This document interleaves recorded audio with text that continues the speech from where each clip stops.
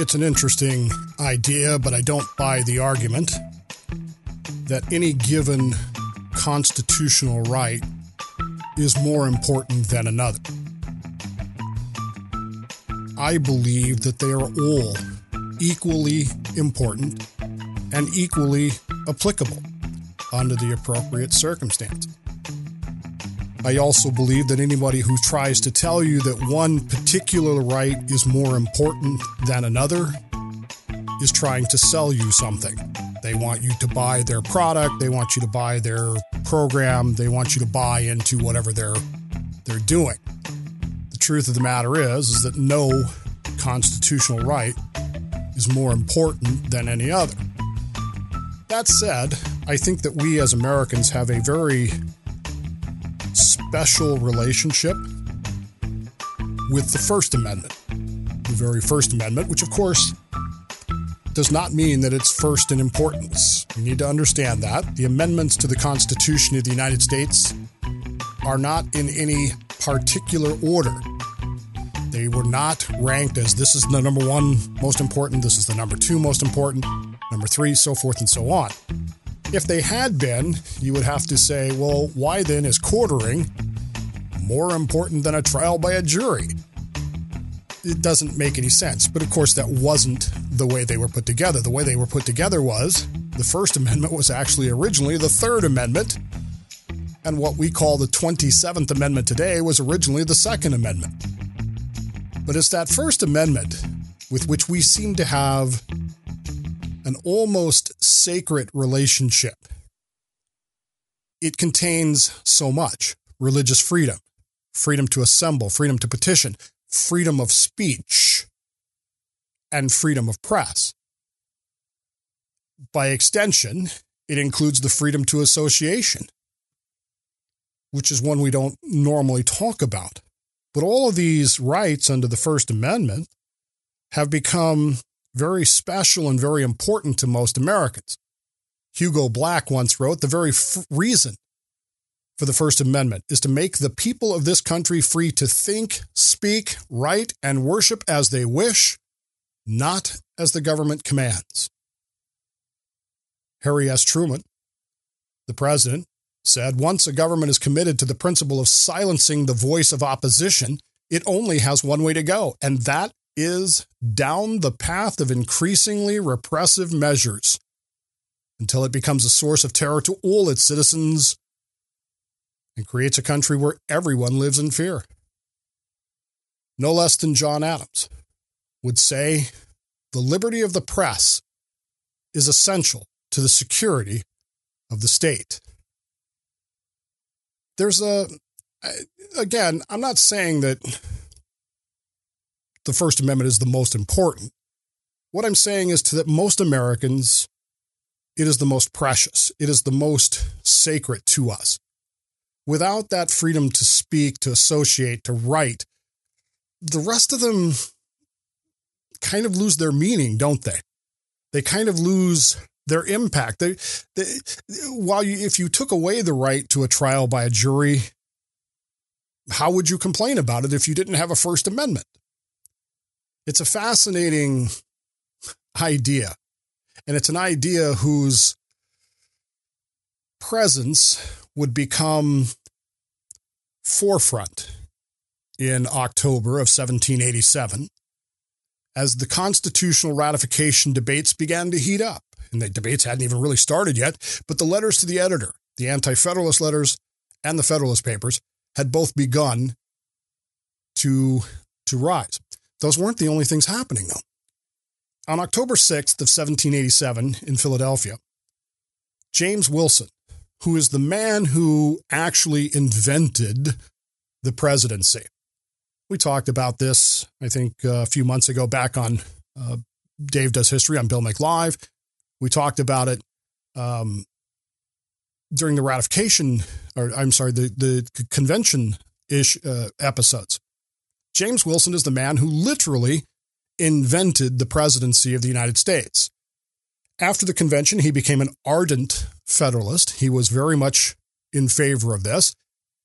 And while He, of course, believed that the presidency would be reined in by the limitations that he believed placed upon it. He also, like most Americans, believed that the first president would obviously be George Washington. I don't think anybody ever thought anything else. I really don't. And in fact, based on, the election results, you'd have to say that assumption was pretty clear. He was concerned, of course, about who would be the second man. And the convention tried to address that as best they could. But in his speech on October 6th, Wilson reminded Pennsylvanians that both Washington and Benjamin Franklin, the great Pennsylvanian himself, favored the Constitution and that therefore they should trust their judgments and become in favor of the Constitution itself themselves. I wonder often if Ebenezer Bowman was there listening to James Wilson. I kind of do. It seems like he would have been. Who knows? He was a Philadelphian. He was a lawyer. He'd probably heard the speech. But in this environment of debate over the Constitution, it didn't take long for people to start responding to James Wilson's speech. One of those responses was written by a man by the name of Samuel Bryant. Now, we know that Samuel Bryant wrote this. He is a Pennsylvanian. He is actually, under the Pennsylvania Constitution of 1776, he is actually the secretary for the Council of Censors. Yes, I said Council of Censors. Now, you might think that's a weird thing to have until you understand what it actually does. It censors the government. It makes sure that the government cannot censor anybody else. It makes sure that the government respects freedom of speech in Pennsylvania. And yes, they can censor, recommend for impeachment any government official in the state of Pennsylvania who violates that. Samuel Bryant writes an article, a newspaper letter, under the name Centinel, which is cool because they actually use the 18th century spelling of sentinel. It's spelled with a C, not an S, which can cause confusion at times. But nevertheless, he writes this article, this letter, Sentinel 1. The letter is very similar in tone to Cato's letter, very similar in tone. It is a direct response to Wilson's speech. Caesar's letter was a direct response to Cato's letter. There's idea that Sentinel has, that Samuel Bryant has, that we should not rush into things. He is absolutely adamant that just because Washington and Franklin say it's good, that may not be enough. It may not be sufficient for this. In fact, he is really concerned that Washington and Franklin might actually be honorable in their intentions with the Constitution, but that they may be made instruments of despotism, in the hands of the artful and designing. He's almost saying that Washington and Franklin are, well, he actually does say that Franklin's too old and doddering. We shouldn't be listening to him, but he's almost willing to say that Washington can be manipulated by people who don't have his moral standard. And he's concerned deeply about this. He is very worried that the presidency, as proposed, is just too powerful. And if it is that powerful, then if somebody like Washington or possibly someone else could be a tool for someone else who is a despot, tyrant, this could be a problem. He is also concerned about how the convention seems unwilling to continue its work.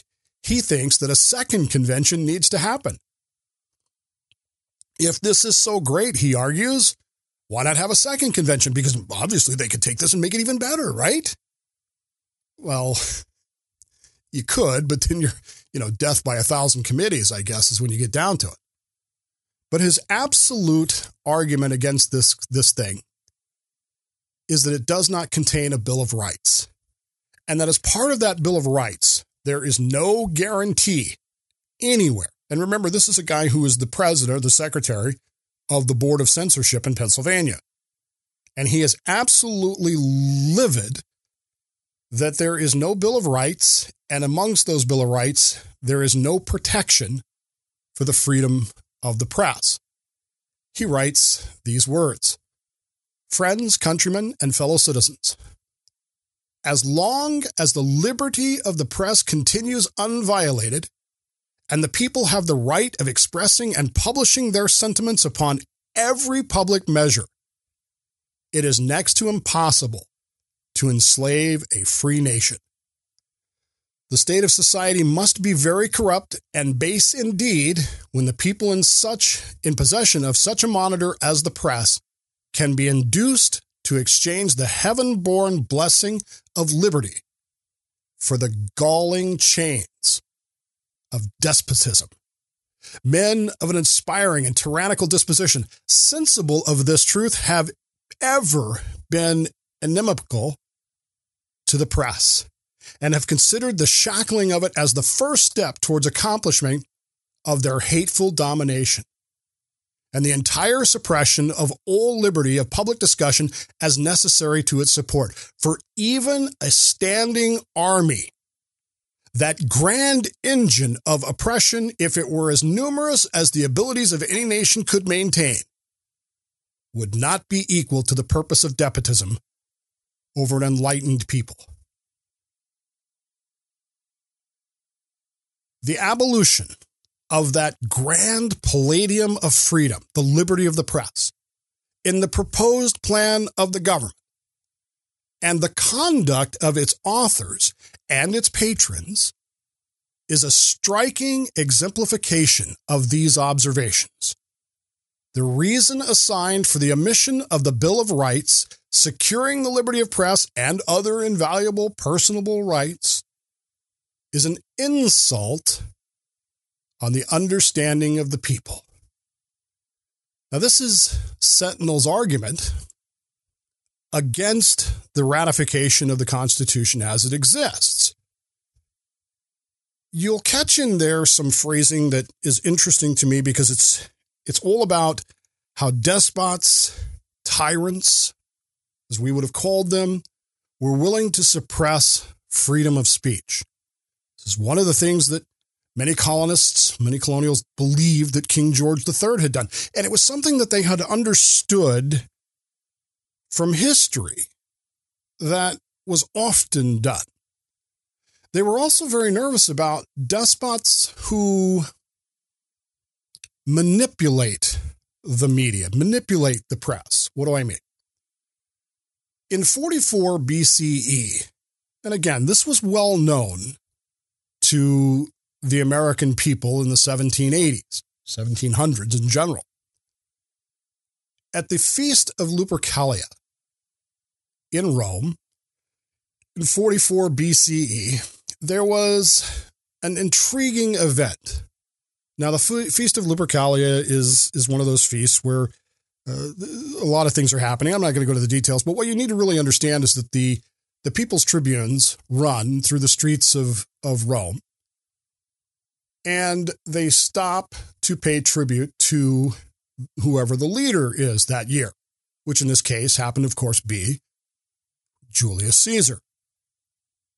And one of the tribunes running that year was a guy by the name of Marcus Antonius. You know him from Caesar and Cleopatra.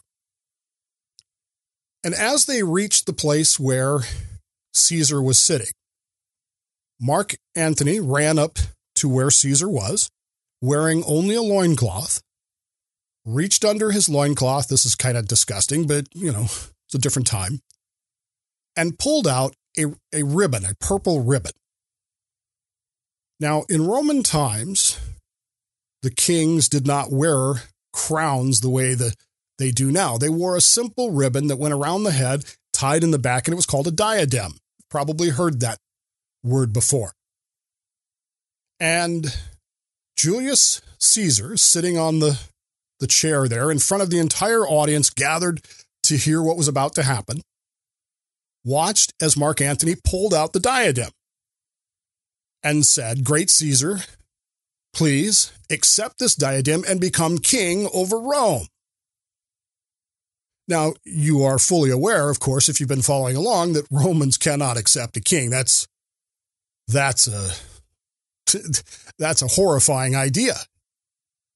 And Caesar, in great production, even as people are chanting, "Great Caesar, become king, great Caesar, become king," holds his hand up and stops Mark Antony from placing the diadem on his head and says, "No, I do not want to be king over Rome.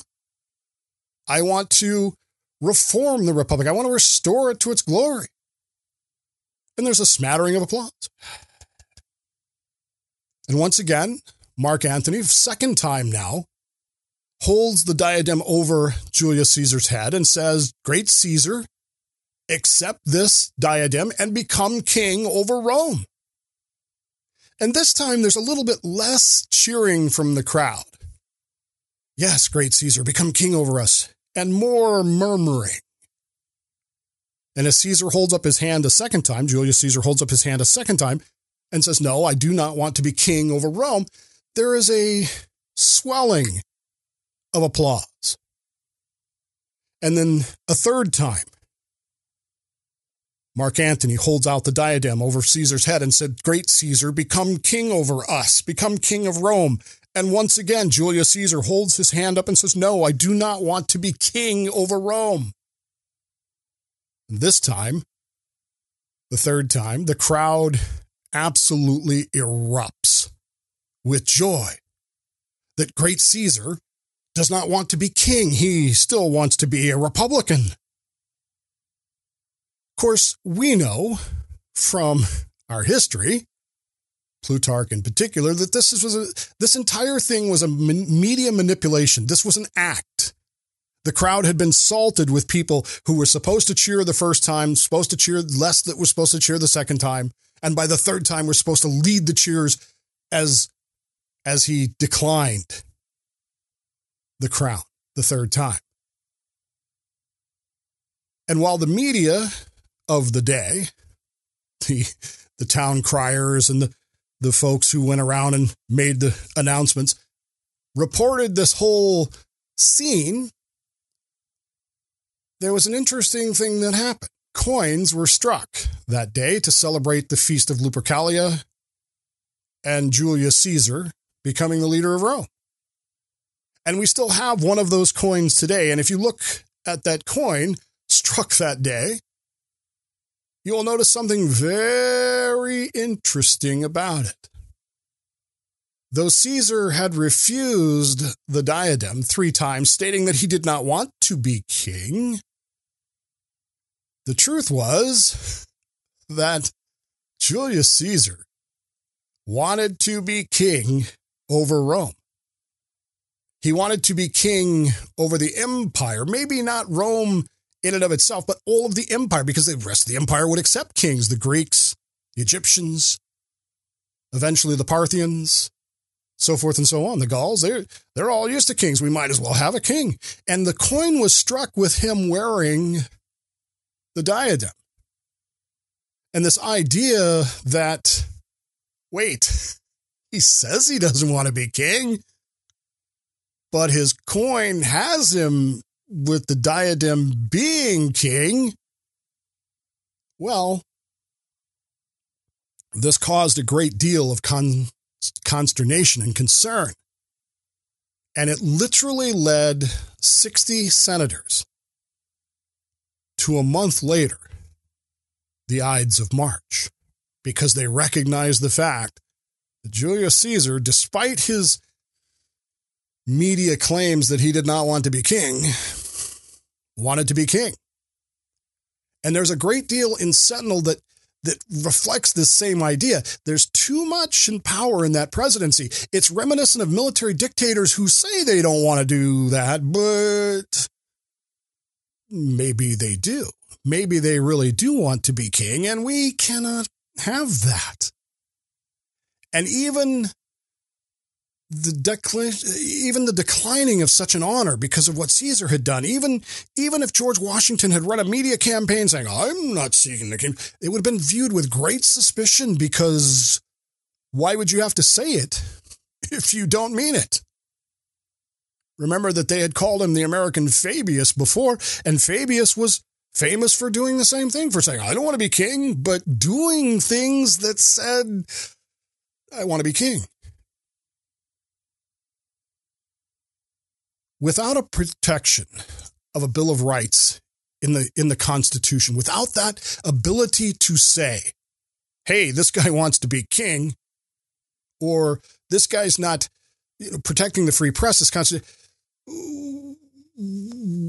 how do we oppose that? Now, it's interesting because in Rome, they had no such laws about freedom of speech. They had no legal written codes saying freedom of speech and freedom of the press are protected. They didn't feel like they needed it. They really didn't feel like that had to be written down, because most Romans, particularly those of the patrician classes and those of the aristocratic classes, were trained from childhood in the art of rhetoric. They were trained, all of them, to be public speakers, to be able to be either lawyers or senators or whatever, tribunes. And so there was almost this assumption that you could say what you want, particularly in a republic. And they did. And you can see that, particularly in the late republic. You can see that quite clearly with Cato and Cicero and others.